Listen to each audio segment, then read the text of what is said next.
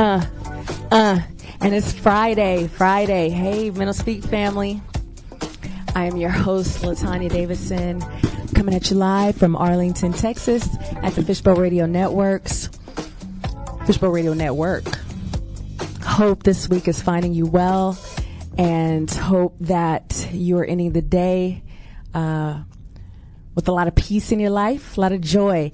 Thank you for tuning in today. We are going to, as always, discuss the topics that bring you mental and emotional balance in your life. Today, specifically, talking to parents of children with an autism diagnosis. This is a very, very unique condition. I don't like to call it a disorder. Because as you'll see throughout this broadcast, I'm going to bring some information that lets you know that, listen, people with autism, they operate a little differently. They operate a certain way, and it's very unique. It's very special for the parents of these children. I am one, so I'm not just talking at you. I am talking with you today, and we're gonna go through some of the struggles, because there are many. For those who don't know about autism, you're going to learn a little bit about that today. And as always on this show, going to bring you some tips. I cannot profess to be an expert. I can't profess to say that I have all the answers. I am a mental health practitioner, but I'm going to tell you straight up that I'm still learning as I go. And so I think as people become more aware and understanding that there are a lot of people who fall on the spectrum and don't know it, you're going to be really surprised. I got some fun facts for you. Check this out. You're not going to believe this list of people throughout history diagnosed. They either have been diagnosed or they have been retrospectively diagnosed by qualified mental health professionals. Check this. Daryl Hannah. For all you 80s folks, she was in, what was that movie? Splash. That was my favorite. But she's an actress in the 70s and 80s. Daryl Hannah is actually diagnosed with autism. Dan Aykroyd has come out and said that he has autism. Charles Darwin, he is one that psychiatrists and psychologists have actually what they call retrospectively diagnosed as having this diagnosis. Courtney Love, for those of you alternative rock fans, can you believe Courtney Love has been diagnosed with autism, Asperger's to be exact, and I'm going to differentiate Asperger's symptoms from autism today. Down the line, Mozart, right? Makes sense. A lot of the symptoms that I'm going to share with you, it's going to make total sense for someone who's at that high level of functioning and focus. That's what signals to them that he may have been on the spectrum. And just down the line, Einstein, filmmaker Stanley Kubrick, Hans Christian Andersen, he's a children's author, Benjamin Banneker, who's an African-American author, surveyor, naturalist, Susan Boyle, the singer, I don't know, was it American Idol? Somebody correct me if I'm wrong. No, it was America's Got Talent. Tim Burton, movie director, autistic, right? Lewis Carroll, the author of Alice in Wonderland, autism. Henry Cavendish, scientist. Emily Dickinson, the poet. What? Bill Gates. My understanding is there's not been like confirmation of that, but just based off of his personality, some of the what we call quirkiness, right? That can kind of signal someone is on the spectrum. Steve Jobs is believed to have been on the spectrum. Some of the people that worked with him say that a lot of the behaviors that he exhibited were along those lines. They're saying Thomas Jefferson. Thomas Jefferson is on this list. Temple Grandin, a lot of you may know of her. She was an animal scientist. She was very open about having it. Alfred Kinsey is one of the early sex sociologists of the 60s. Michelangelo, Sir Isaac Newton. This one is Jerry Seinfeld. Jerry Seinfeld himself has said that he believes that he may be on the spectrum. So Andy Warhol, William Butler Yeats, poet Nikola Tesla, the creator of Pokemon, Satoshi Tajiri. Man, right? So listen, it's a condition that is, for those of us raising this generation of children, it's something that's just now coming into our, into our minds, that there's people on what we know to be the autism spectrum. However, generations of people may have exhibited these symptoms. So, interesting fun facts there. Just kind of want to plant that in your minds as you go through. Those of you who are parents of children on the spectrum, what you may find out today through this discussion, you might exhibit spectrum behavior. It's possible. It is quite possible. It's something that you'll, I know for myself, one thing, my son, when he was diagnosed ADHD, the doctor's going down the list of all the things, it looks like this: no concentration, no focus, impulsivity, talks all the time, can't sit still in class, messing with the other kids, doesn't sleep well, never takes naps. I'm like, dude, that's me. It explained my entire childhood, my entire starting in preschool. Probably earlier, my mother would say. But yeah, I mean, next thing you know, I'm like, going to the doctor, like, I think I have ADHD. Sure enough, boom. So some parents may find that you exhibit, spectrum-like behavior, but I think we all do. And as I discuss some of these different symptoms and behaviors, you may say to yourself, whoa, sounds like me.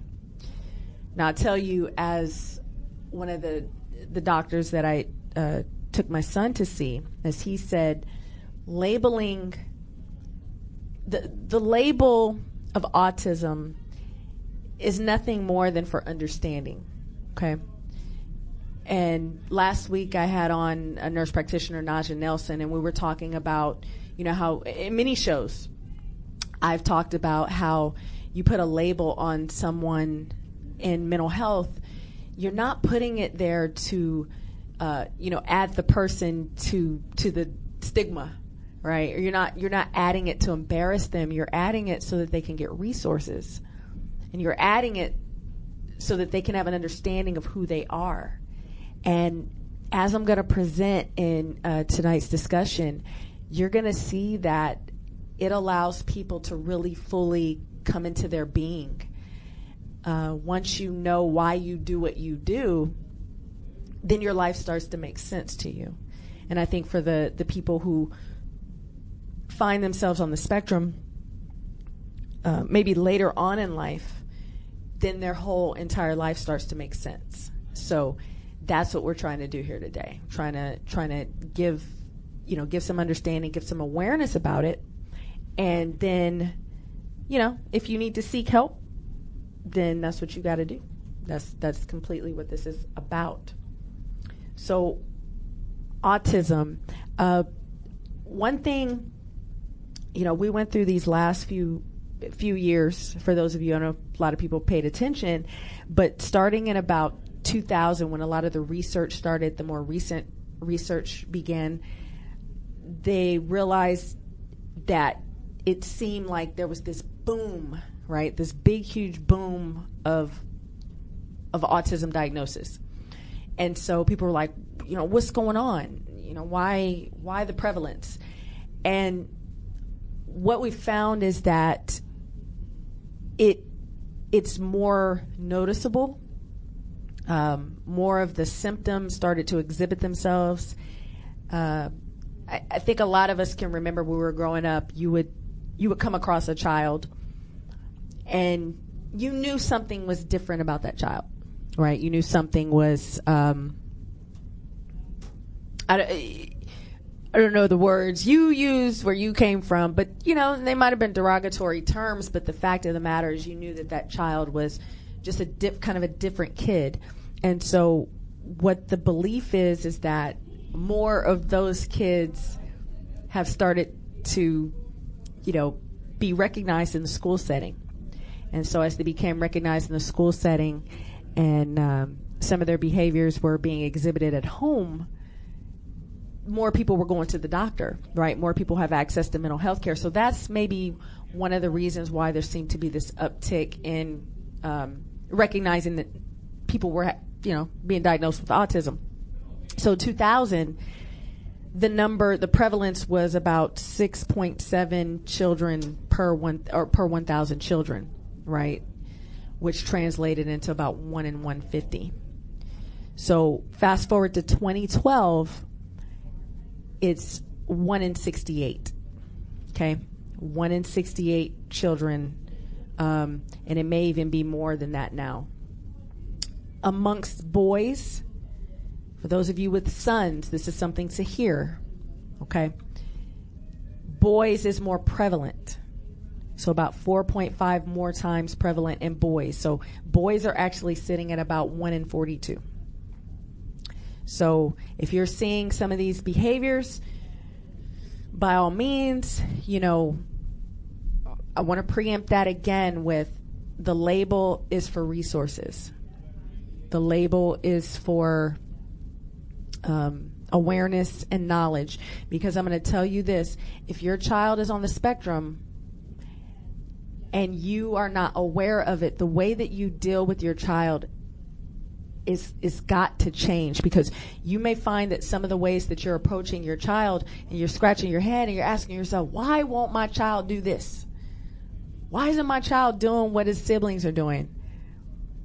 I had a parent, you know, I was doing a family session and the mother was saying, you know, my other 2 kids, they do what they're supposed to do. This one won't do that. And so this particular child had been spending years into his teenage years being told, you're not like your siblings. What's wrong with you? What is your problem? Why can't you do this like them? Now, it's suspected that he may be on the spectrum, but there is no diagnosis. And so if you don't have a diagnosis and you're trying to deal with this child in a particular way, you know, it's something to think about.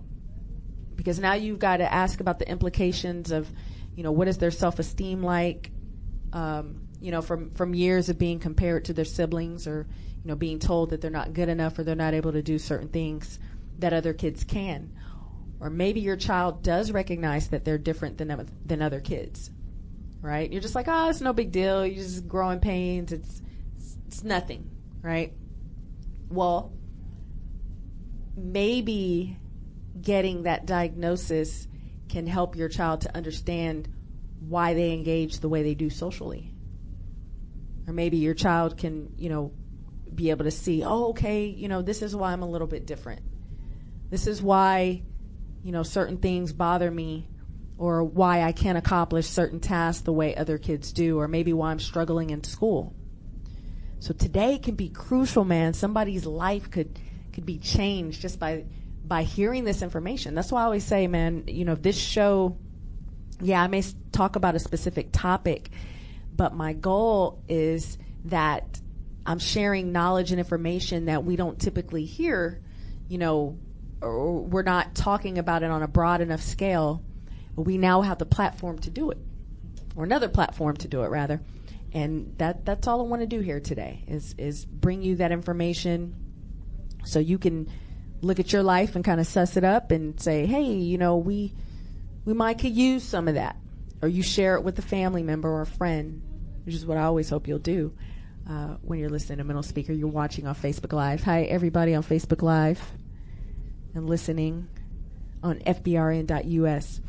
So, again, we're going to accomplish some things today. We're going to break this thing down called autism.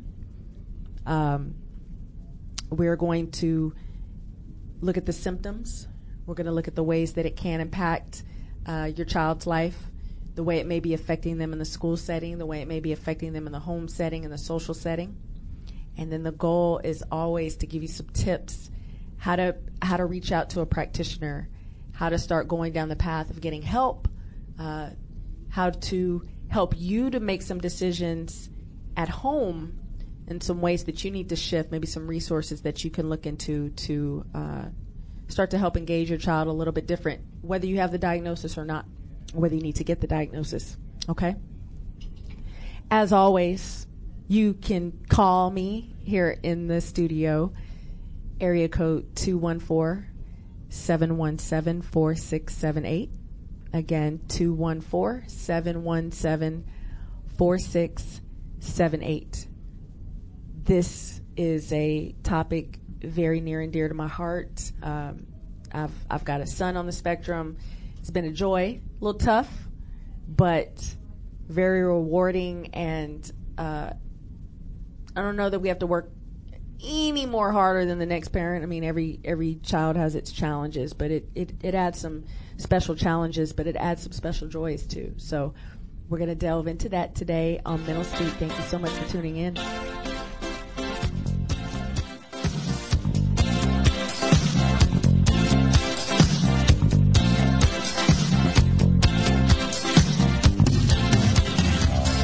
Walks down the street, he says, why am I soft in the middle now? Why am I soft in the middle? The rest of my life is so hard. I need a photo opportunity.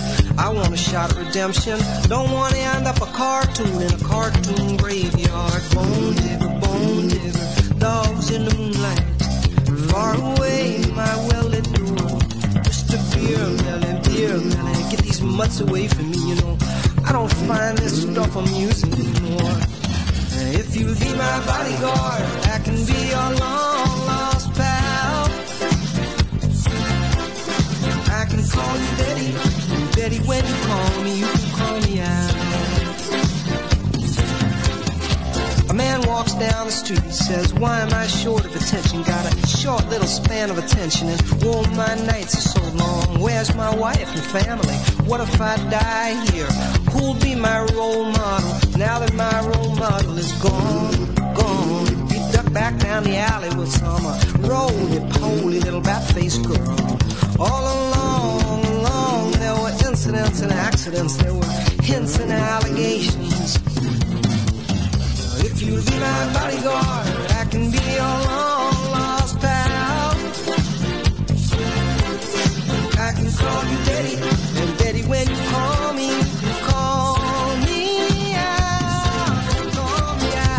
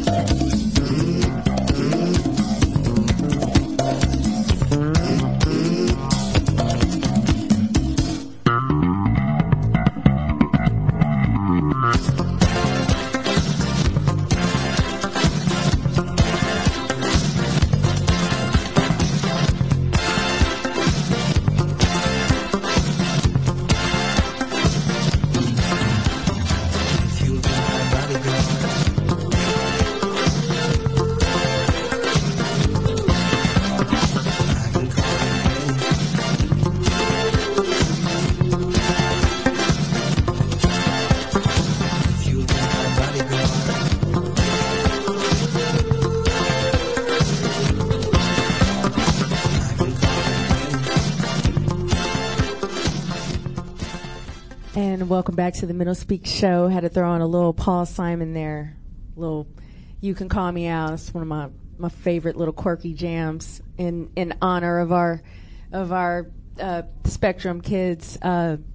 This is Autism Awareness Month, and so I had to do a show. I had to do a show clearly to get some hope out there, because that's what we do. Mental emotional balance, because raising a child on the spectrum is, man, it'll throw you for a loop. So the goal today is to give you some of that balance. So I saved this particular person for this segment. Okay. This is going to be probably some new information, maybe a little mind-blowing to some people, but this particular person, this famous person, actually admitted himself as having what's called Asperger's. It's a type of autism. It's no longer recognized by the psychiatric community as Asperger's, but the term is still used because a lot of people identify with the community of being what we call an Aspie.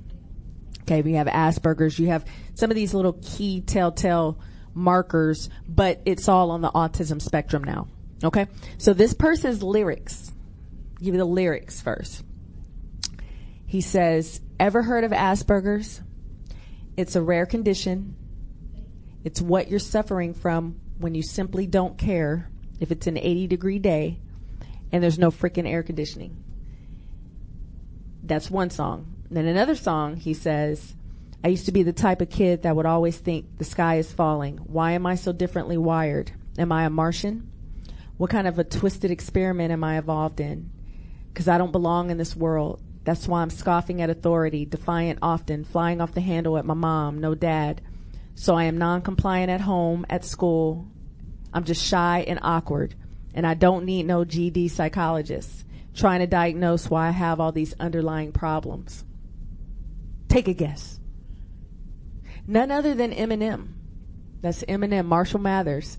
He himself, and it's never, it's not been something that's been advertised or, put out or spoken about, but he himself, and there's another song, I didn't get the lyrics from that one, but these are from Legacy, and what is that other? These are from the Marshall Mathers LP too. Okay, so Marshall Mathers, Eminem, and it makes total sense.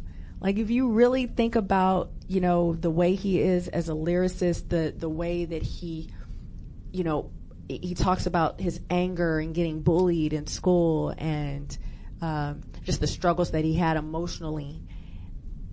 Makes total sense. So just a little tidbit of info, man. Fun fact. And tell your friends, blow their minds. Like, what? Marshall Mathers, Eminem, autistic? Yes. It's what he said. It sounds like he has a diagnosis for it. So let's look at what is it? Okay. It is a condition.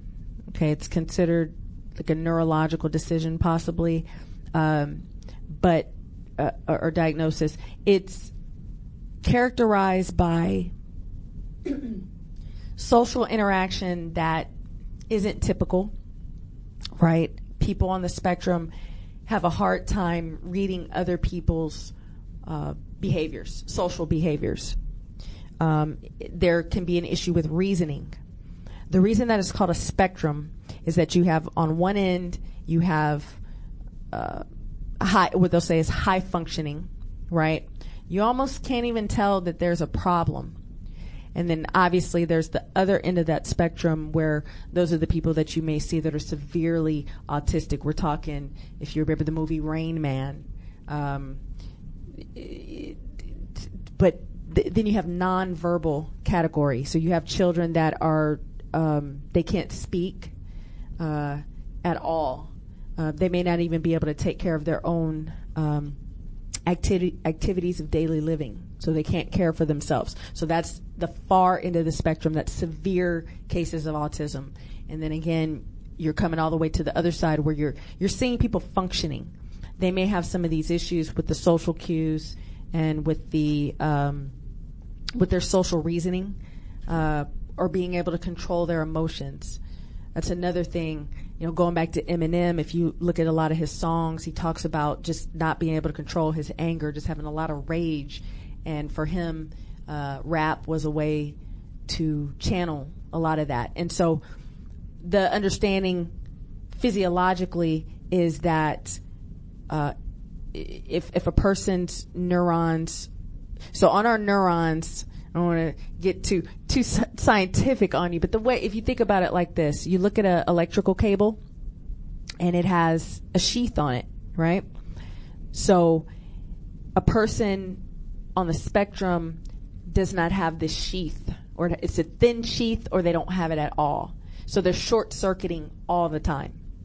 Just a constant short circuit. So that when that nerve fires, there's nothing stopping that electric impulse. Okay? So just think about this person is always on short circuit. So if you, for those of you that see in the movie Rain Man, if you remember when it's time for him to, anytime he has to go do something, you'll see him just kind of shut down. And there's a point where his brother's getting ready to take him on an airplane, and he has a total meltdown in the airport. Just absolute complete overload, and is unable to throttle himself back. So that it may look like a breakdown. It may look like a rage, right? It may look like this uncontrollable outburst, and this person is unable to slow themselves down. That's what's happening when someone's nerves are firing off. Okay? So that's what you're looking at when someone is on the spectrum. Okay? They may have difficulty making friends. They may be teased. There is some of that awkwardness that goes on. Language abilities. They say that they may be unusual. They may have advanced vocabulary. They may be able to use big words and things like that, but they're not able to have a straight conversation, right? They may be talking at you. They're not able to talk with you. They may like sounds. They may like to make different sounds with words and things that are atypical, right? Repeating certain words. They may like to sing certain songs over and over. This is what that may look like. They may be fascinated with a topic that's unusual in intensity or focus. So the child likes to read about, earthworms. They like to read about earthworms, and they like to talk about earthworms, and they want to study all things earthworms, and they want to tell you about it, and they want to go to the library, and they want to watch videos on it, and they may obsess about it, and it may be something that they do for a short period of time, and then they switch to a new obsession. So that's something that you may see with a child on the spectrum. They may be clumsy. They may not be able to walk. Their gait is a little off. Again, you're growing up and you see that child that maybe walks on their tiptoes. That's something that you see a lot. They may need, for those parents with kids on the spectrum, they're probably 9 times out of 10 pretty messy. Probably pretty messy. I would venture to say someone could write me or call me up. You're going to tell me that your child is extremely messy human being. And no matter what you do, you cannot get them to be clean. They cannot organize. The things that they organize or become very focused on is typically not going to be chores. You may ask them to put their socks into their dirty clothes. They cannot. It'll seem like they don't care, like they're not listening. And this is going to be one of those things that's important for parents that are struggling and you're just tired of it. You don't understand why you've said this 100,000 times. This may be something because they struggle with organizational skills. It's, you may have to come up where you're putting 3 different hampers in the room. Something like that. Okay? And we're going to get to that as far as tips to help. But just know that organization is not the forte. Okay? sensitivity to specific sounds, aromas, textures, or touch. So this child does not like certain materials touching their skin, or they like certain materials touching their skin. There's kids that are fascinated with latex or fascinated with velvet or whatever that is, and then there's other kids that are averse to certain things touching their skin. So they don't like tags in their shirt. They have to wear a certain type of sock, or certain type of socks get on their nerves, or certain smells. I know one thing, my child smells just, even good smells, incense, it's overwhelming, it's overpowering. So you may have this issue with your child where, they're just going on about the way something feels or something smells or something tastes. A lot of parents will find that their kids cannot eat certain foods, certain textures of foods, they just can't do it. Now, see, in the old school, this is something that we dealt with, and this is why, I really beg of parents today. We come from a different time. Yes, it was, you're going to sit here, you're going to eat this. I don't care if you don't want it. I don't care if you don't like it. This is what we're doing. Okay? And so you demand, you're going to sit here until this food is eaten, but maybe didn't take into account that the texture of the food is something that the child can't even, it's not even that they don't want to dislike it. They can't like it. Okay? They may put it on their tongue, and because they're so sensory driven, if they're on the spectrum, good luck, right? And you may be punishing them, or calling them out for something that they just cannot do. So these are just some things to kind of have in the back of your mind. If you've seen these type of things in your child, right? Nothing new to those who already have the diagnosis and your kids are on the spectrum. Okay? So their thought process is, what a lot of people will see is, if you have a child who's on the spectrum and they're exhibiting some of these behaviors and different characteristics and criteria, you may be saying to yourself, like, this is just a bad kid, right? And I hate that word. I hate the word bad. I just don't, it's like, throw it out of your vocabulary, because there are no bad kids, okay? There are human beings reacting to their environment. That's what's going on. It's a person who is reacting to their environment in a way that helps them to calm their nervous system, or they're not able to calm their nervous system. All human beings are, if you think about it, is just a big antenna, right? We're full of nerves. We're chock full of nerves, and all those nerves are just antennas. That's all they are. They pick up and sense everything in our environment, from heat to smell to taste, right? Touch, cold, all those different things that we feel.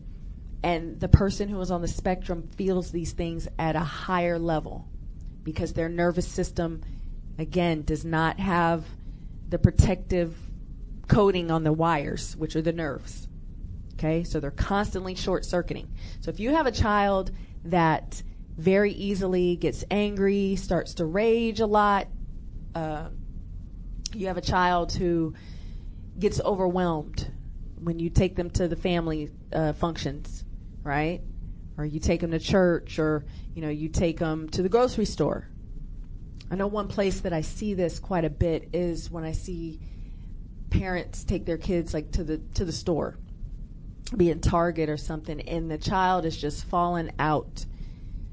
And, people be looking at the child like, God, what is wrong with that child? And the parent may be like, God, you just need to calm down, not realizing that the lights, right, the fluorescent lights may have triggered your child to not be able to calm down.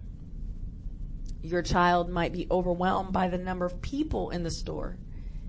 They play music now in, Walmart and Target and all these other different stores here in the U.S. Maybe you've been out all day, right? You've been to Ross, and everybody knows Ross is like the worst store ever. If you have social anxiety issues, if you don't have social anxiety issues, going to Ross will drive you crazy. So, but you've got this, this toddler, or this 4-year-old, 5-year-old, and you've taken them there, you've taken them to Target, you've taken them to the grocery store, you go to Costco, wherever you go, wherever you shop, you're taking your kids out, and they're breaking down. And you have to take into account the fact kids already are going to get overwhelmed and get tired. But a child who does this constantly all the time, if you find yourself saying, man, I don't really feel like taking little Timmy to the store because every time I go to the store, he falls out. Well, consider that your child may have some sensory issues. Okay? A person on the spectrum, I'm going to shift into communication. A person on the spectrum may not be able to communicate well. And so they either say things absolutely no filter, no thought. Now, kids are already going to do that, right? These are going to be for your older kids where they're just not able to really, they're just not regulating thought. It just comes out. Remember, there's some reasoning issues there. You may have a child who follows what other kids do without thought.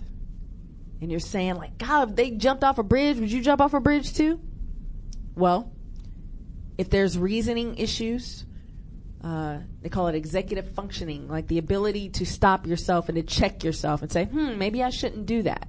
Well, if you have a child that has a tendency to follow and do what the other kids do, or I recall a child in our neighborhood who the neighborhood kids can make her do or say anything. And looking back, I'm like, oh my gosh, she may have been what we call intellectually disabled, or she may have been on the spectrum. But I just remember she didn't have there was nothing stopping her. And you could say, hey, go throw that rock over there. And she'd pick up the rock and throw it, And it's unfortunate, but that's what it looks like.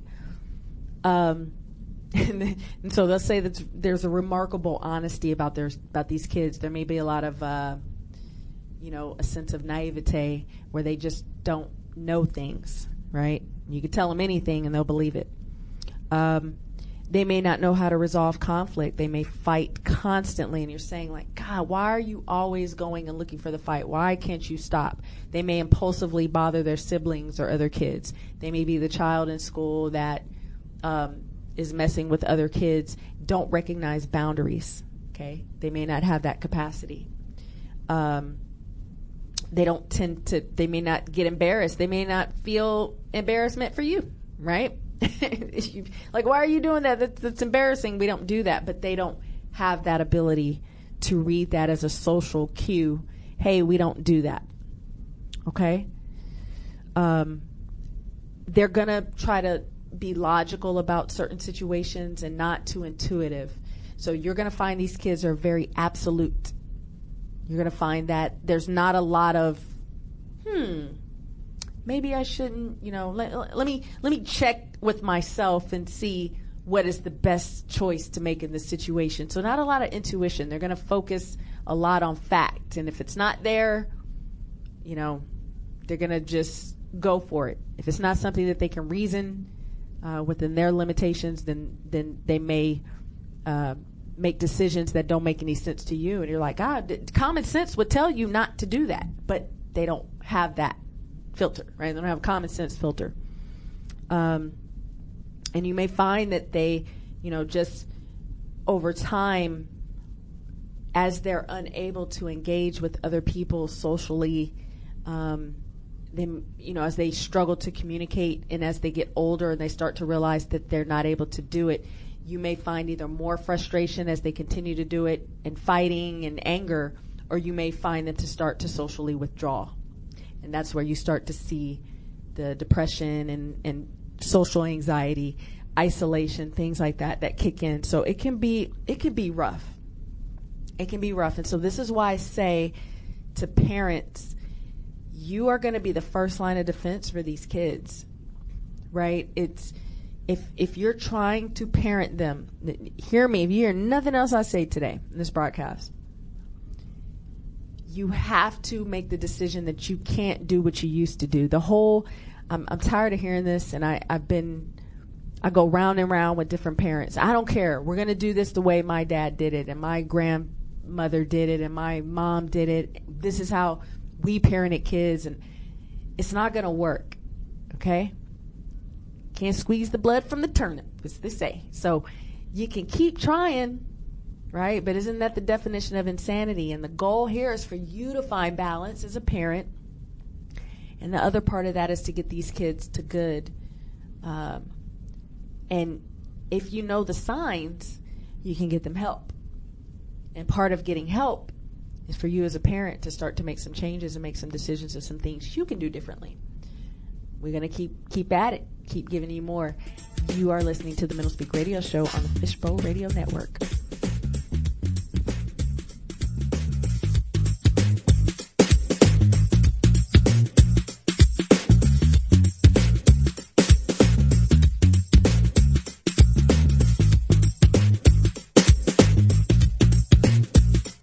She was a Jezebel, this Brixton queen, living a life like a backstreet dream. Telling my lies when the truth was clear. I think she knew what I wanted to hear. Spinning them around like a wheel on fire. Walking on tightrope and love's highway. Fatal attraction is where I'm at. There's no escaping me. I just wanna be close to you. And do all the things you want me to. I just wanna be close to you. And show you the way I feel. I feel love when I'm lying in the midnight hour.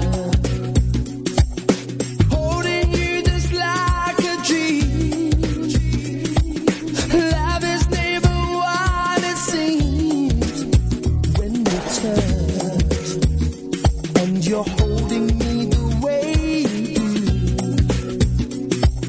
do. Girl, you make my dreams come true.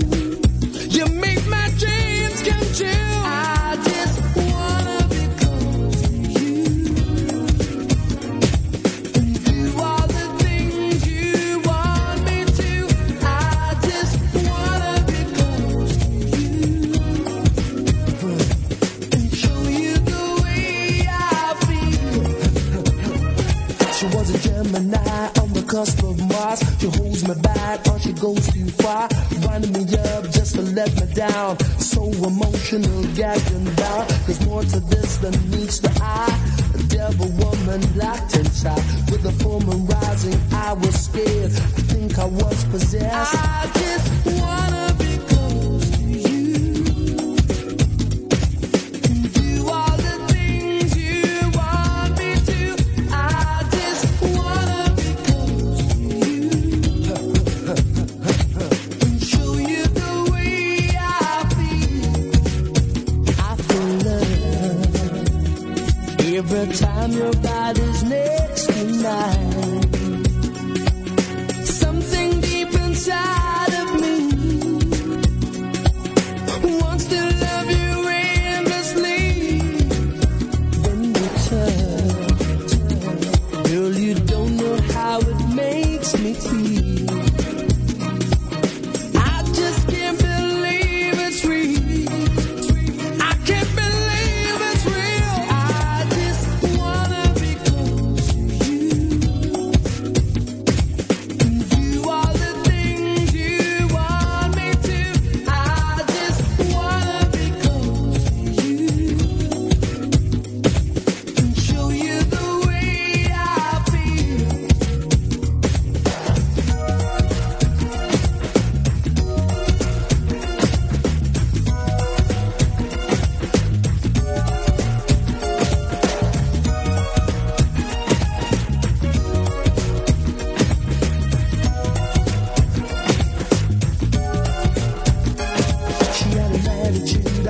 can't explain. You never know if you're in frame.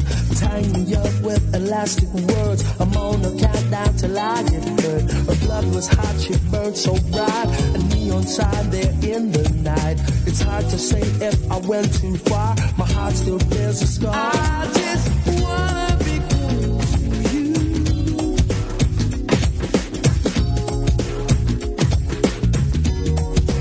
I just wanna be close to you.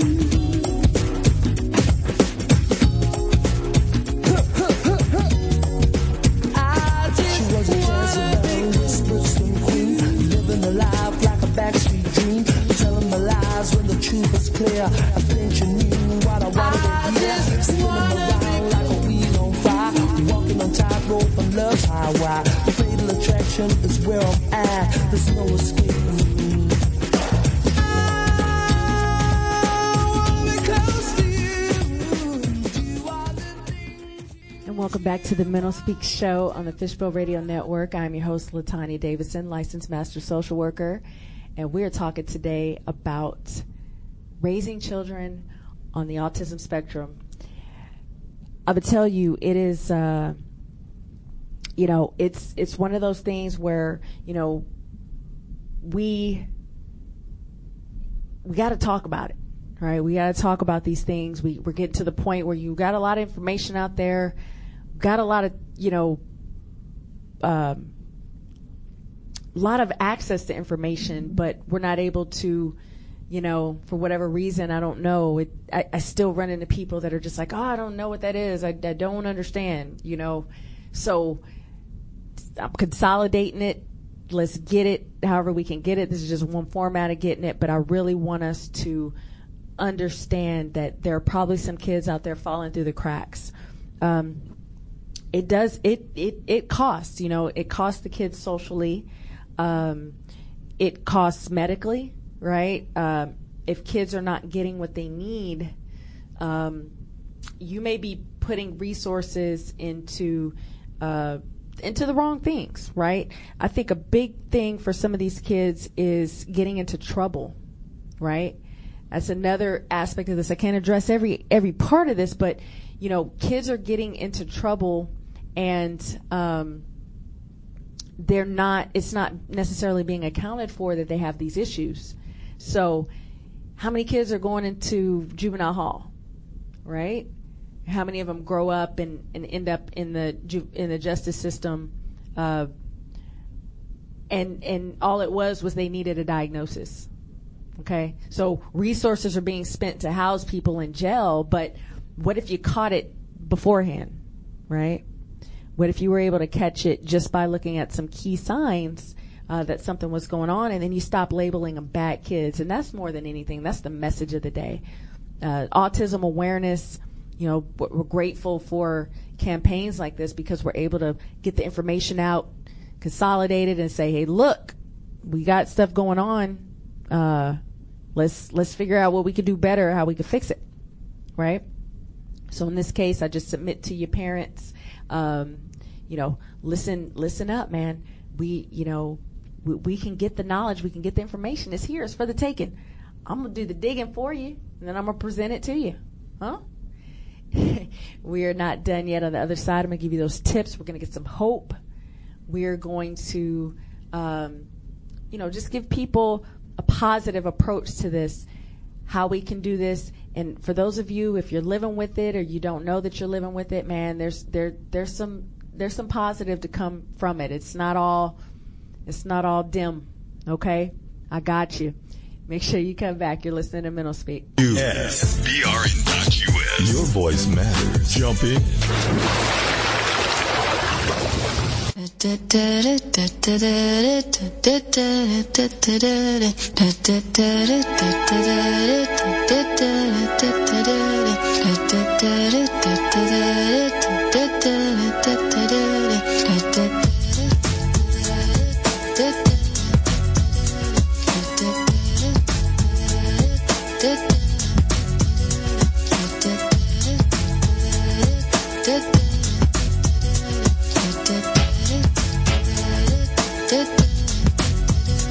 I am sitting in the morning at the diner,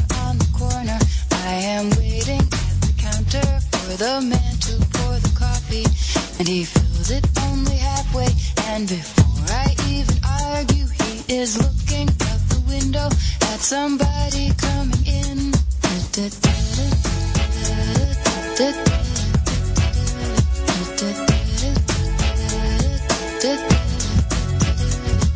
is always nice to see you, says the man behind the counter to the woman who has come in. She is shaking her umbrella, and I look the other way as they are kissing their hellos, and I'm pretending not to see them, and instead I pour the milk.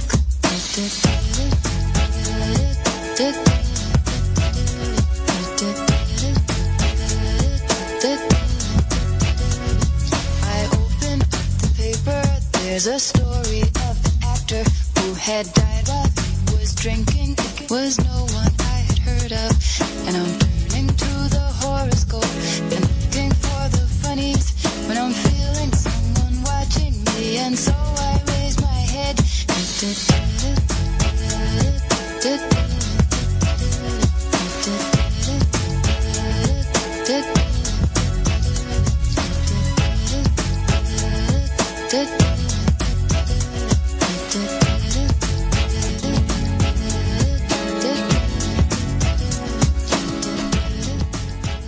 And welcome back to the Mental Speak radio show on the world-renowned Fishbowl Radio Network, broadcasting you live from North Texas. I am your host, LaTanya Davison, and that was Suzanne Vega with DNA, Uncle Tom's Diner, man.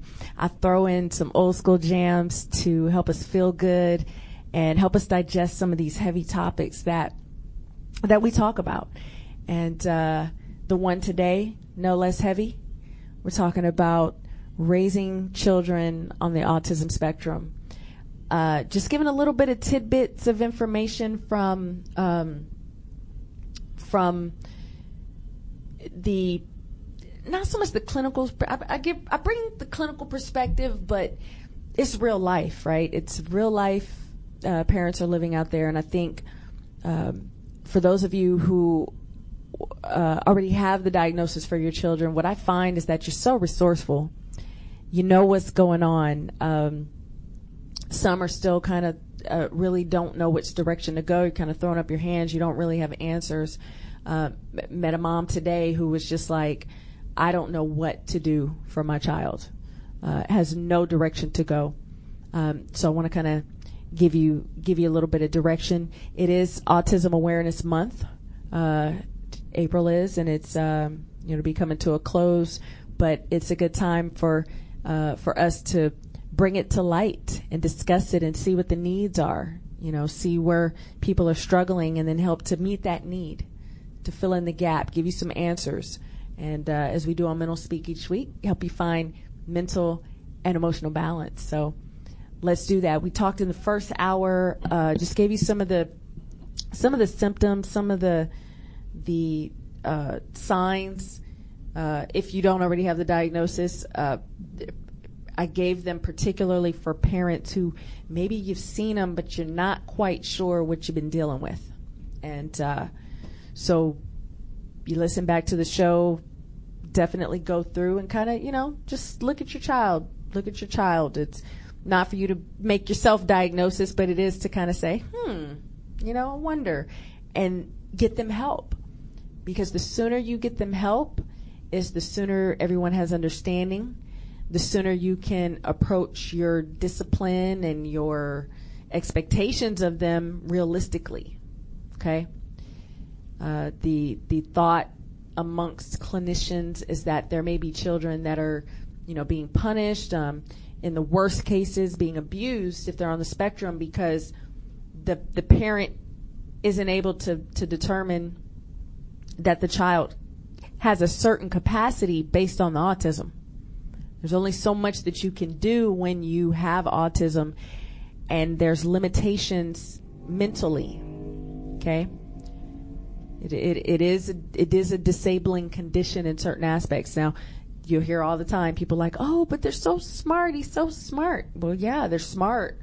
There's a lot of intelligence there, but when it comes to the nervous system, which is what is believed to be affected with autism, the child doesn't have the ability to regulate certain parts of their emotions, and their thoughts and their behaviors. So, one thing I hear people, well, you can't give an excuse. You can't make up excuses and you can't justify it. No, you can't. However, you do need to have understanding. That'd be like, someone having a disability, with being able to walk. You're not going to say, you can walk if you want it to. If you don't, you don't get this belt. Like, it just doesn't make any sense. And the same thing goes for these kids. And you have to be able to have expectations to help them operate within what they can do. Yeah, it doesn't mean they get to get out of their chores because they struggle with organization, something we talked about the first hour.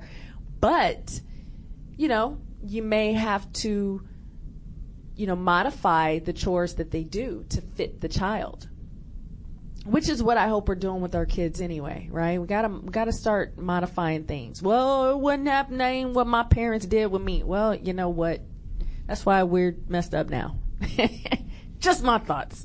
But kudos to those of you who are trying, man, every day. I'm with you. I'm not talking at you. I'm talking with you. I am also raising a child on the spectrum. So it is not easy, but we can make it easier. Okay. I want to give you some more of the advantages of getting the diagnosis for your child. Okay. I turned to the research of his name is Todd Atwood, MD. Tony Atwood, MD. Apologize. He is one of the foremost researchers of autism, particularly Asperger's.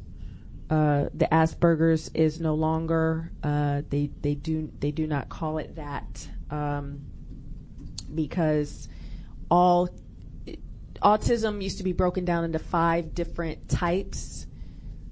I would give them all to you: pervasive developmental disorder, and then it was like low functioning and Asperger's. And sorry, I can't bring them all, but can't remember all of them. But the point being is, Asperger's largely affects socialization.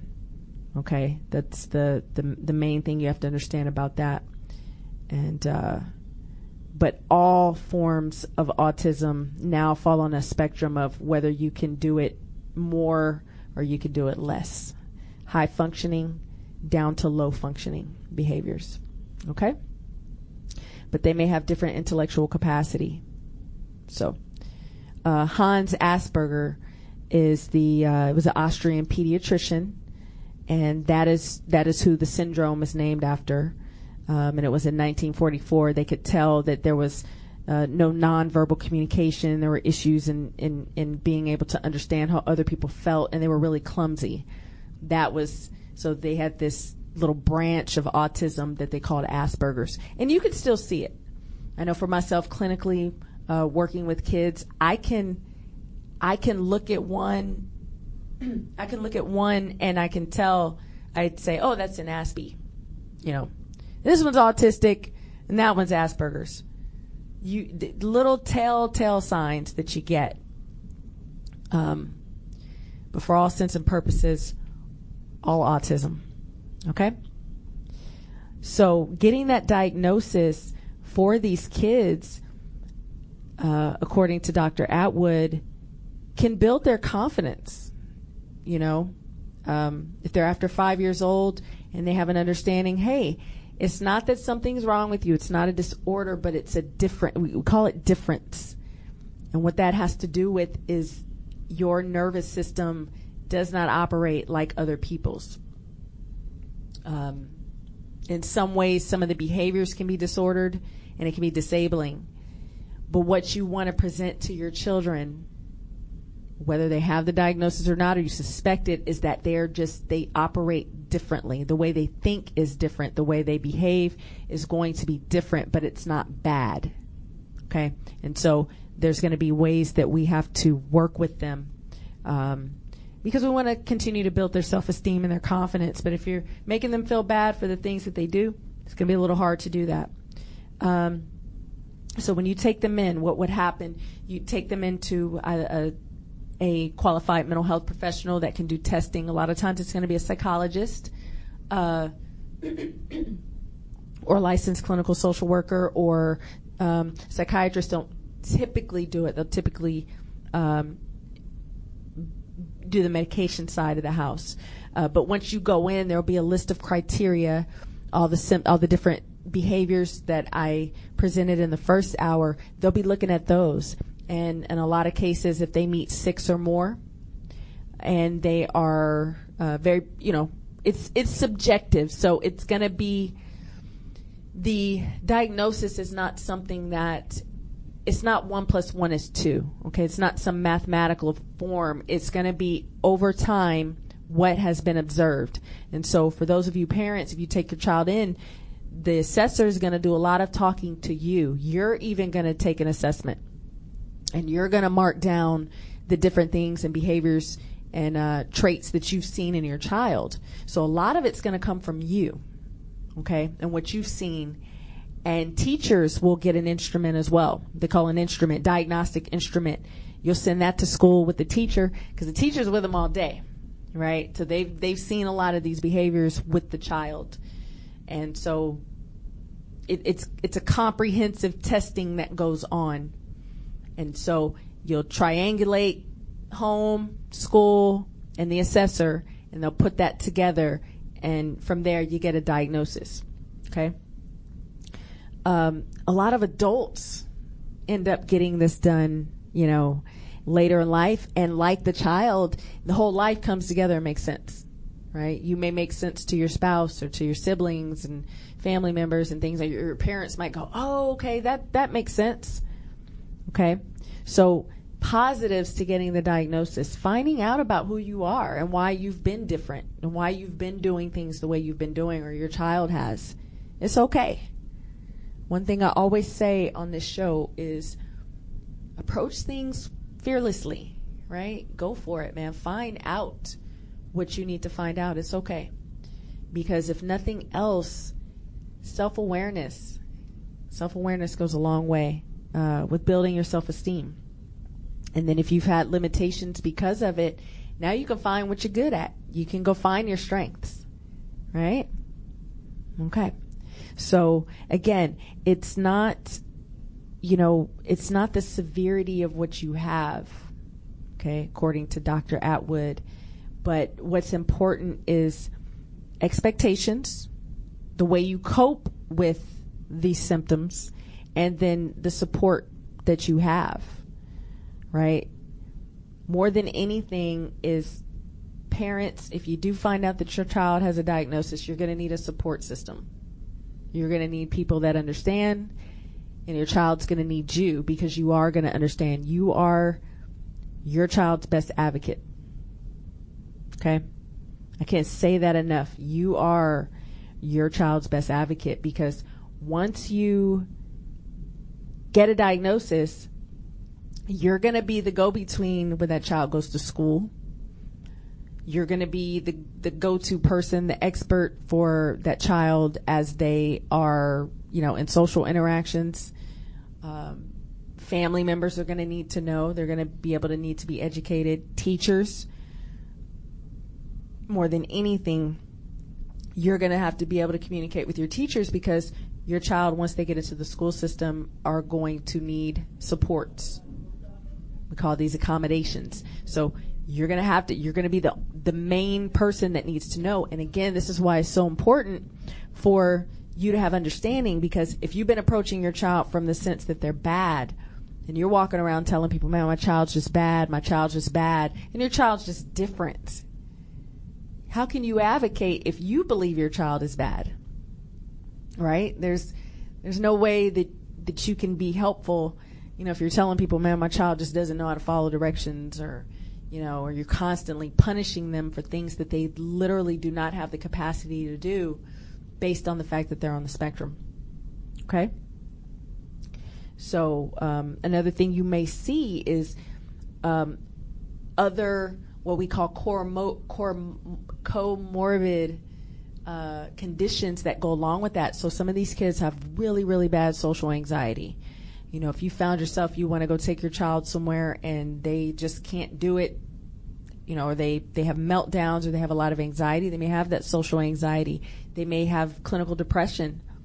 What you have been thinking was laziness was actually your child gets overwhelmed.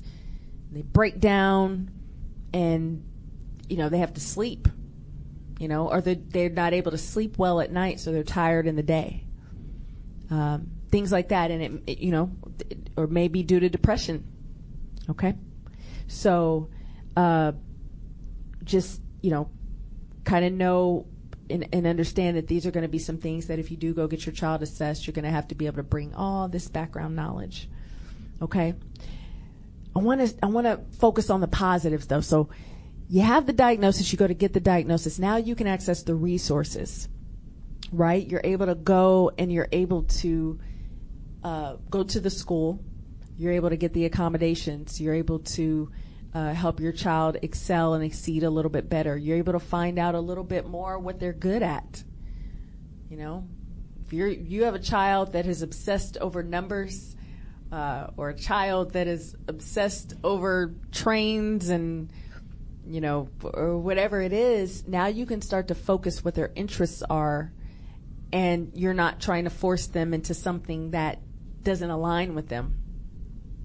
This is going to be particular for let's say you're a sports loving father and you want your child to play baseball, okay, or any of the sports, and they're not athletically inclined, because remember, one of the criteria for having autism is that you may be clumsy. So they may take like this physical fortitude to play that your child doesn't have. And so you're like, shoot, you know, I want you to play basketball. Why can't you play basketball? Why are you not good at this? And they just don't have it. So, but you find out that your child loves math, right? They love solving math problems, or they love computers. So as opposed to trying to force them into something that they're not really aligned with physically, you can focus more on the mental. Okay. So that, you know, something to consider. So again, another reason to know, because now you can focus on the strengths and not the weaknesses. Okay. A lot of these kids are going to have special interests and things that they like and they obsess about. My son would go from bugs to cars, you know, and he would go hard on it. Like, I'm like, okay, you know, bugs, I like bugs. Okay, so we're buying books on bugs, and, you know, it's a typical kid thing, but these kids go hard, man. They're like, I want to go to the library and I want to study, and then that's what I want to be. And, that it can be tiresome to you, but it's kind of a beautiful thing. Because again, if you recall that list of famous people that I went down, like, think of the Mozart, think of the Stanley Kubrick. I mean, have you seen The Shining, right? You've seen all these, Michelangelo. I mean, Sir Isaac Newton. Like, if what they're saying is legit, that these dudes retrospectively have been found to be on the spectrum. Tesla, Nikola Tesla. Like, are you serious right now? He has a car named after him, posthumously. Dude's got a car. That kind of focus, clearly there was a lot of isolation if you look at their lives. So there was this hardcore focus on the things that they love. So imagine yourself as a parent. You find out that your child has, you know, this targeted focus, even to the point of obsession. Imagine what they could be.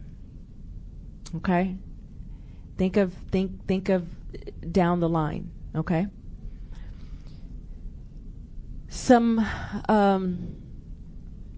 you know, another reason for you to start thinking about, you know, if it's something that you want to get your child assessed, but looking at the positives of it, is a lot of these kids have academic abilities that are going to be above their grade level, right?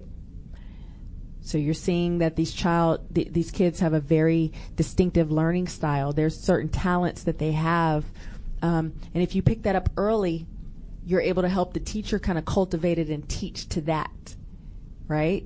As opposed to focusing on this, you know, the reading, writing, arithmetic that other kids are able to kind of conform to. These kids don't necessarily, they're not able to do it that way. So you can kind of get a little bit of, you can think outside of the box with your child. You know, you can, you can be more free with your child, so to speak, once you realize that this is how they learn. Typically, we would, you know, be looking at all the limitations, and there are limitations. There are barriers, no doubt. A lot of them are going to be social, some are going to be educational, but at the same time, if we're focusing on the strengths, man, Mozart, Tesla, not saying every kid's, you know, but maybe they all have the capacity. Maybe, you know, it's possible, and consider that the way that their minds work, the way that they are able to isolate socially, and maybe the sensitivities that they have, based on their nervous system, maybe it makes them sensitive to certain things that we just don't understand. And that's what makes you be able to look out into the universe and figure it out, right? And come up with E equals MC squared. I mean, hello, come on. I don't know. We're trying to figure it out. We're trying to find the hope, trying to find the joy. I'm going to give you some more tips on the other side. You're listening to Mental Speak.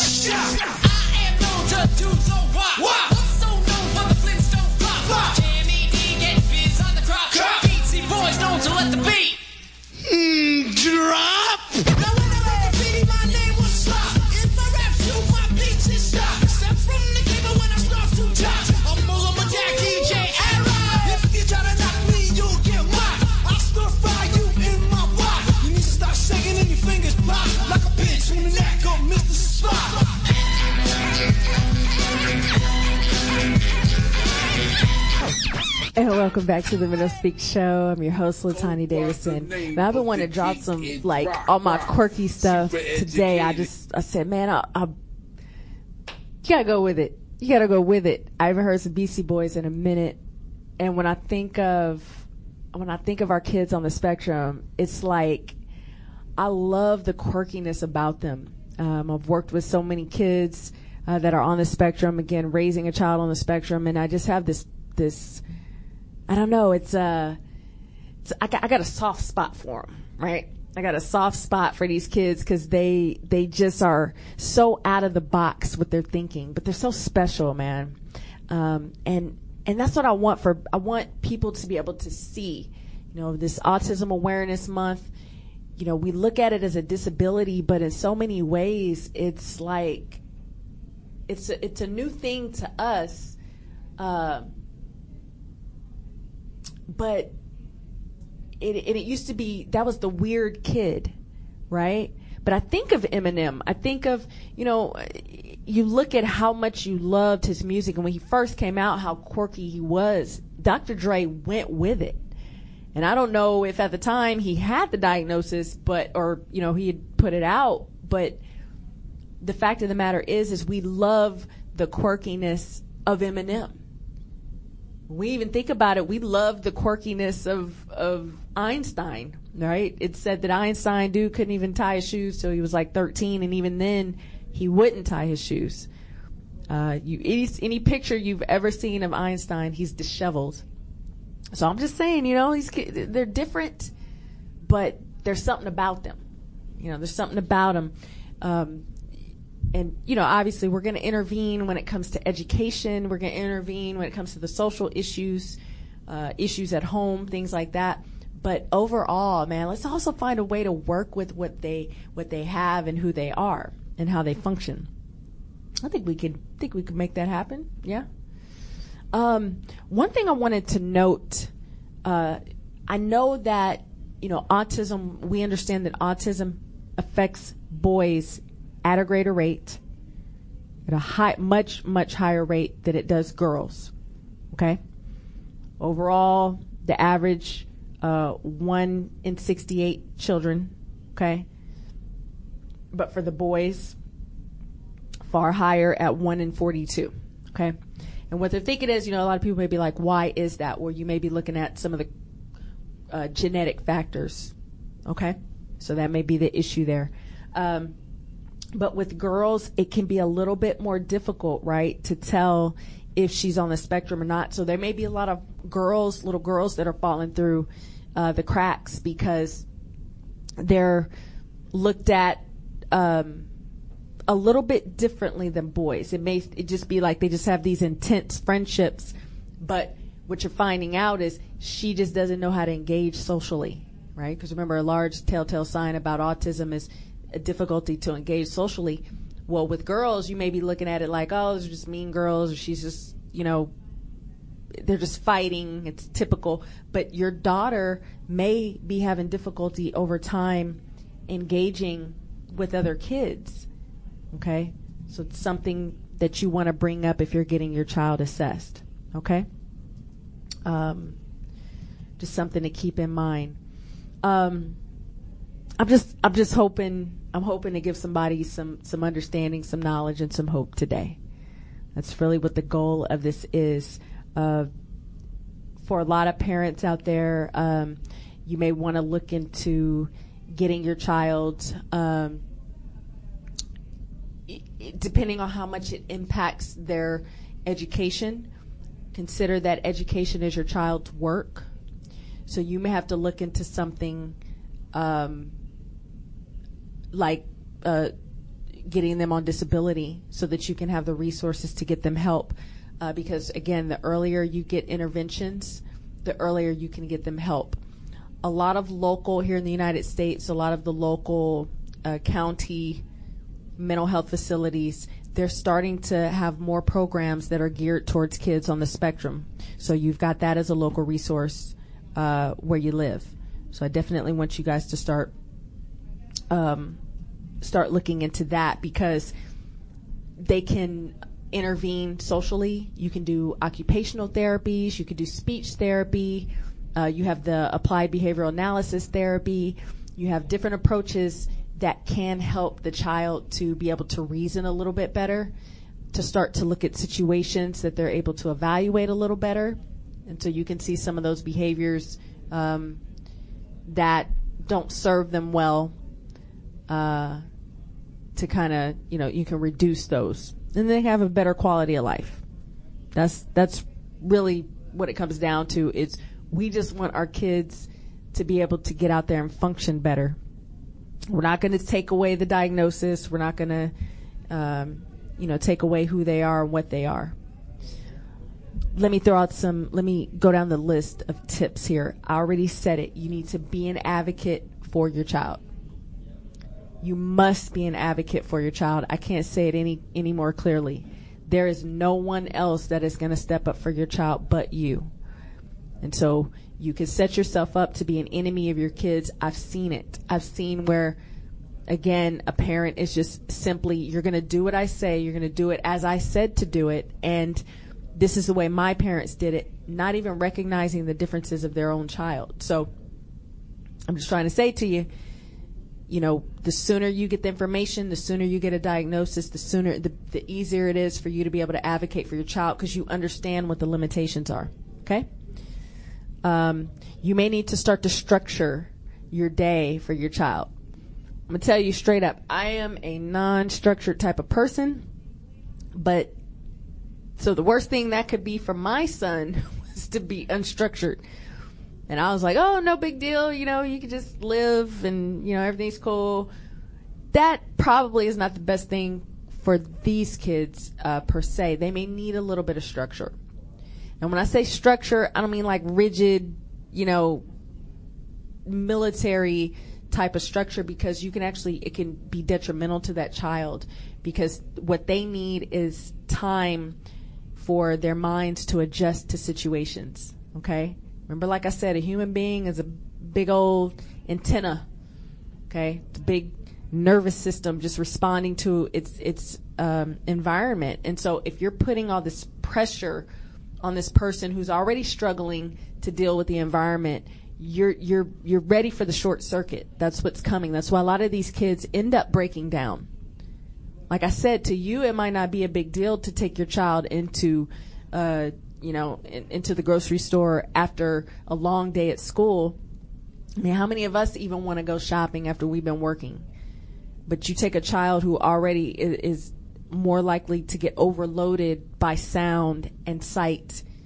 You're asking for the meltdown, and then you wonder why you get the meltdown. Then you punish the meltdown. You see how this becomes a vicious cycle. Now, if you're doing this all the time, now you're getting onto the child all the time. The child feels they can't do anything right. Now you're starting to get that resistance. And then, so one thing that frustrates me with the mental health aspect is I see these diagnoses of oppositional defiant disorder in these kids. And I'm like, you just diagnose a person who's just responding, who's trying to defend being overloaded, and you're calling it bad. You're calling it negative.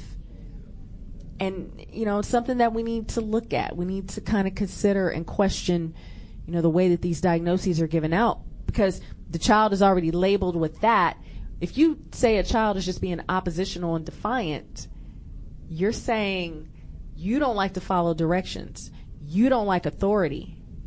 Rather, their body and mind can't deal with constant, what are you doing? Why are you doing this? Why are you not doing that? You don't do that right. Consider that they don't have the capacity to manage that. Okay? So structure the environment. And it's also, it'll help you as a parent, right?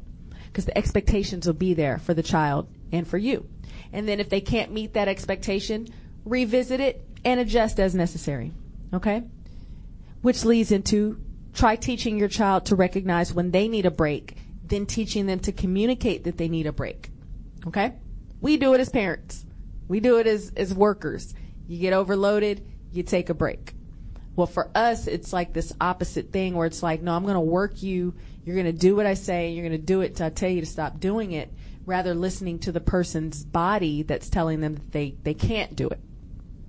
Now, mind you, if you don't have a child on the spectrum, yes. Do you want to teach them endurance? Yeah, you don't want them to quit and give up, but something to consider is that a child on the spectrum is going to have a certain capacity, and once they reach that capacity, they're going to shut down. Okay? And so you've got to teach them that the shutdown is the body saying, okay, I'm done. Take a little break. Something that I implement for my son, and he's learned, when he gets frustrated with schoolwork, take a break. Ask for a break. One of the accommodations that you'll get in the school, if your child is on the spectrum, is breaks. because they know that they can only handle so much, right? All of us can, but these kids even more so. Okay. So communication is key. Hey, I'm tired. Can I go play for 5 minutes and then come back to it? Sure. What's the problem? You know? Okay. Flexibility.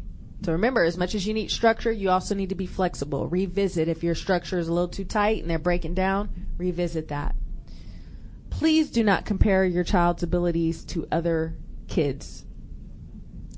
If little Sammy plays baseball and that's his thing and he's athletic, your child may not be. And that's okay. Okay? I don't know how much more we could say, but there's nothing to compare. If one of your, and I say this if you have multiple kids, please stop comparing your kids. Each has individual abilities, especially between sexes. I mean, girls are going to have a particular way that they study and focus and learn. Boys have another way. Put them on the spectrum, whole other different way. Okay. So let each child be an individual and address their behaviors, their strengths and their limitations. Address them individually. Okay. Because what one child can do, the other one may not be able to do, and particularly if they're on the spectrum. Appreciate the way your child sees the world. Right? That's why I said, man, where would we be without Einstein, Mozart, Eminem? If you liked Ghostbusters, Dan Aykroyd says what he believes is a lot of his focus was his ability to write that film. He attributes to his autism. He says that, and you can look it up for yourself. He talks about, just knowing that his obsession to get something completed, boom. I mean, how many of us in the 80s enjoyed Ghostbusters? And that's the result of someone on the spectrum, right? So just think about it. Appreciate it. It's a beautiful thing, right? Help your child learn how to apply new skills to different situations. So, they may be able to, do something in one setting that they can't do in another. One thing I've found is that what your kids do at school and then what they do at home seem to be two different things. I don't even know how that works. But, what you may have to do with these kids in particular is it seems to be there's no portability with their skills. So they're not always able to take skills from one setting to another, which is what this is saying. So you may have to teach them something, how to clean the bathroom might be different from how to clean the kitchen. Something as simple as that, but you've got to be able to help them apply skills in different settings. That's what that is saying. So it's going to take you as a parent to expand your knowledge and your know-how, okay, to work with your child. Take interest in their interests.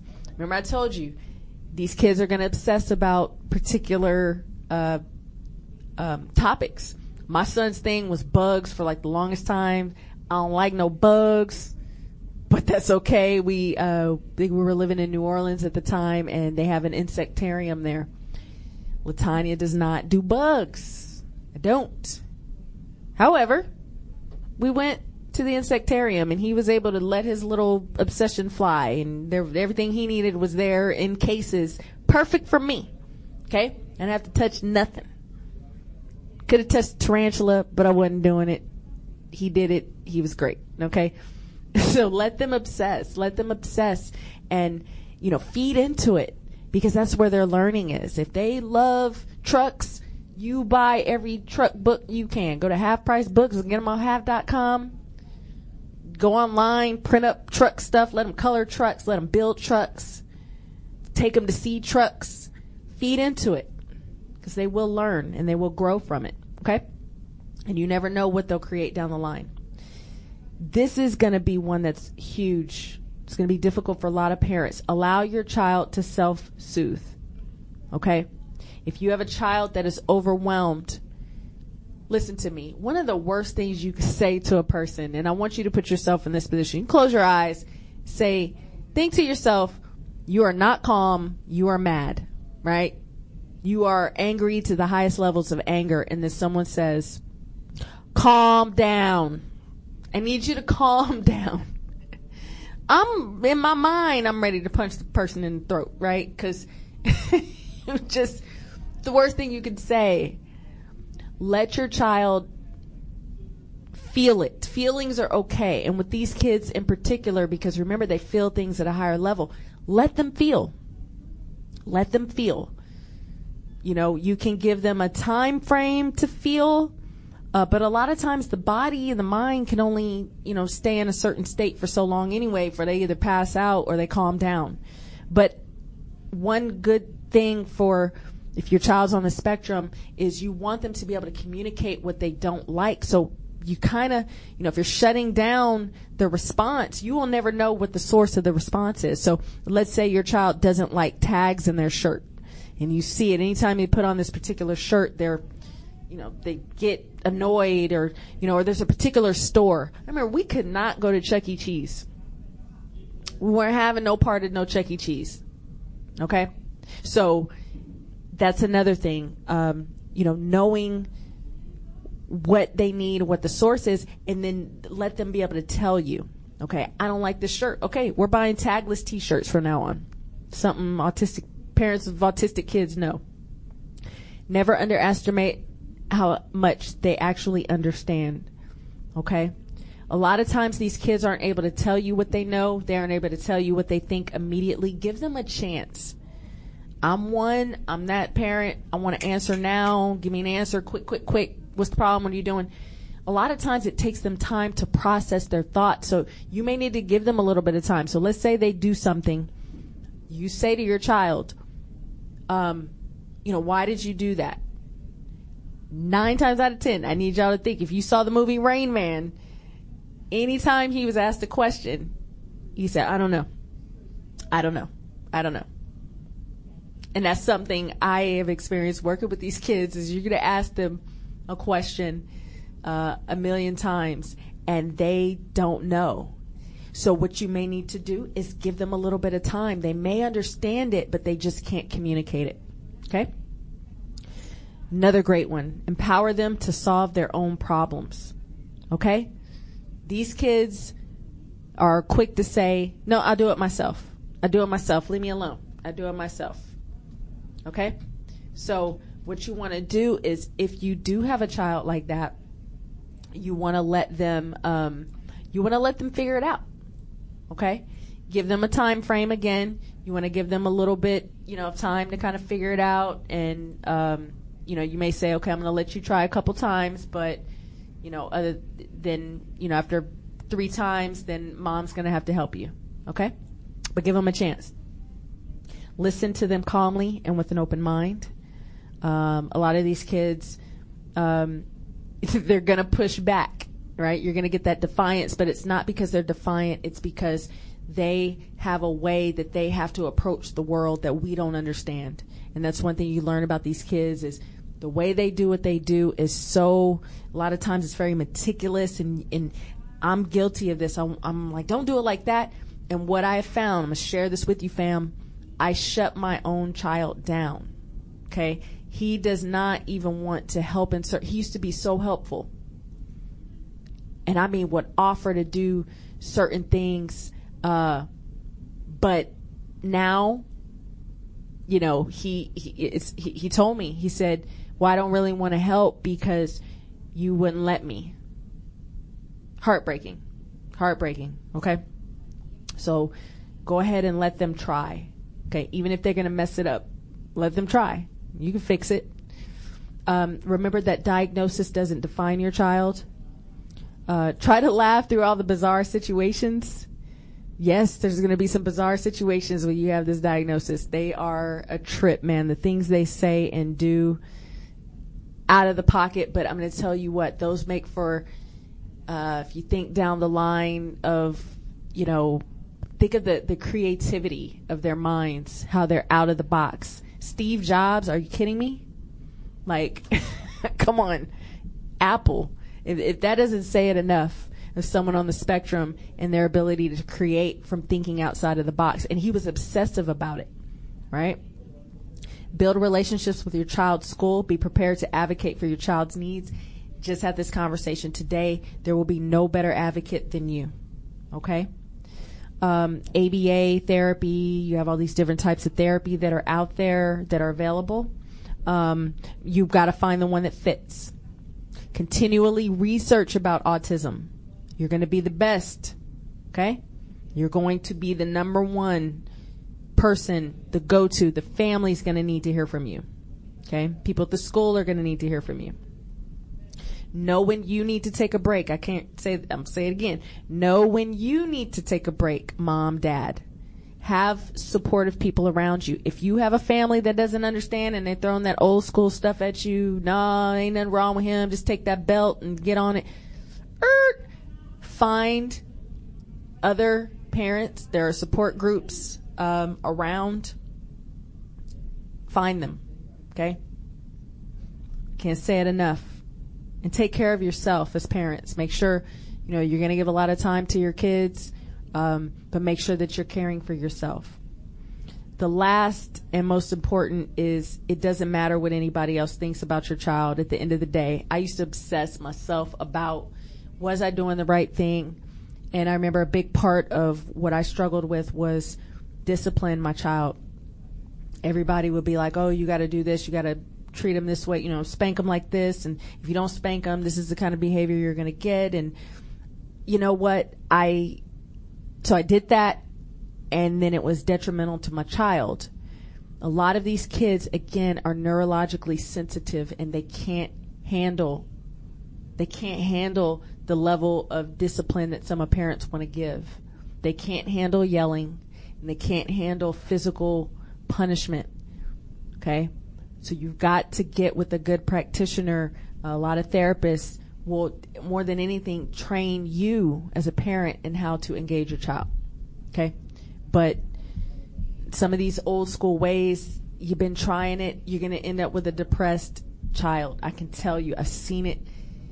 They cannot take it. Physically can't take it. You be like, oh, I'm trying to build them up mentally, but you break them down in their soul. Okay?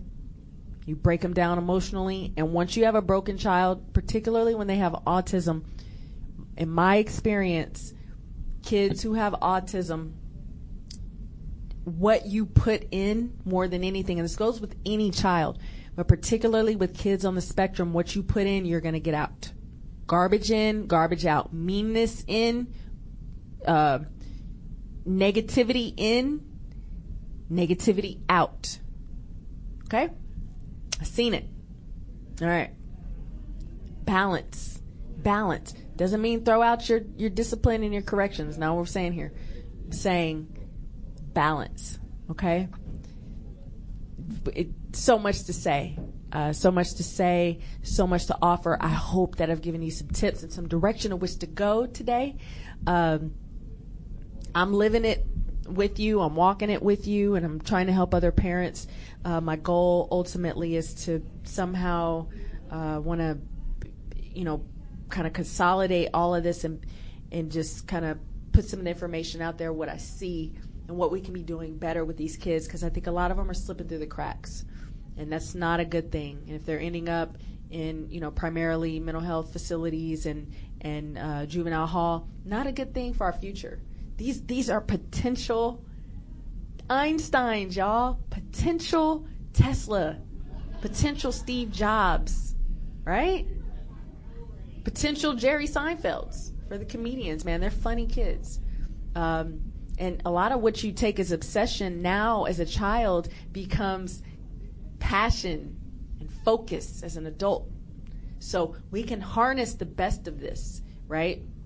But as always, you got to talk about it. You got to talk about it. Do not sweep it under the rug. If you have a child in your family, it's okay. Approach the parent lovingly, gently. Take them to lunch. Have you ever thought about little Susie? I was reading about autism, and man, I saw some of these, and maybe the parent will be receptive, maybe not. However, the goal is to get them resources, and that's all you want to approach it. I want her to have the best life and achieve the maximum capacity that she can achieve within her abilities. Yeah, that's what we're trying to do. I'm an advocate, man. I love our kids on the spectrum, and I think that we can take whatever the source is. I don't know if it's genetic, environmental. That's a whole other topic, a whole other debate, right? But nonetheless, it's here. And as long as we keep learning what it is and what to do with it, we can be able to help them, right? And we can understand them more than anything. So go out there, get them assessed, see a practitioner. There are ways to help them engage better. Let me give you contact, www.mentalspeakradio.com. You can hit me up at lt@mentalspeakradio.com. fbrn.us is our website. Other amazing shows along with Mental Speak that broadcasts daily. You can get some food for your soul, man. We've got some great things going on here. I am going to give you a rebroadcast of a great show because I'm going to be in LA next week. I'm going to be at the Comics Rock Convention. Hope Flood, she says it's the last one. I don't know, but that's where I'm going to be. Out there, just we'll see what's what, man. I got a showcase going on. So if you're in LA next Thursday, I'll be at the Comedy Union at 8:00 p.m. I would love to see you in the house. To all my LA fam, to our Fishbowl Mental Speak listeners around the globe, man, you guys rock. You rock, you rock. I'm so grateful for you tuning in every week. It's a joy to be here, man. It's a joy to talk about the things that I like to think that we've been needing to talk about for a long time. And I'm just grateful to have the platform to do it, and I'm grateful to have your ear so that I can get the information out there, and hopefully you share it. Okay? Eminem, Marshall Mathers himself, y'all. Autistic. He says it. But he's been doing some great things with rap. We love it. You can find me here on Fridays, 5 to 7 p.m. on the Red Stream, broadcasting from the Red Bull. I want to see you back. Okay? Thank you so much for listening in tonight.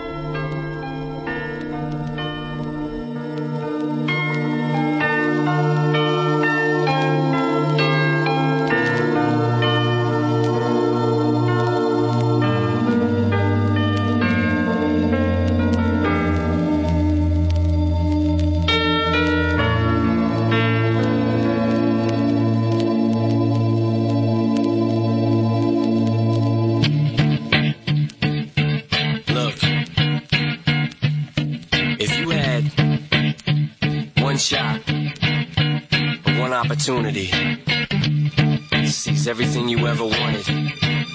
One moment that you captured, just let it slip. Yo. His palms are sweaty, knees weak, arms are heavy. There's vomit on his sweater already. Mom's spaghetti, he's nervous, but on the surface he looks calm and ready to drop bombs. But he keeps on forgetting what he wrote down. The whole crowd goes so loud, he opens his mouth, but the words won't come out. He's choking how? Everybody's joking now. The clock's run out, time's up, over, loud. Snap back to reality. Oh, there goes gravity. Oh, there goes rabbit. He choke. He's so mad, but he won't give up. Daddies, he know he won't have it. He knows his whole back to these ropes. It don't matter. He's dope. He knows that, but he's broke. He's so stagnant. He knows when he goes back to this mobile home.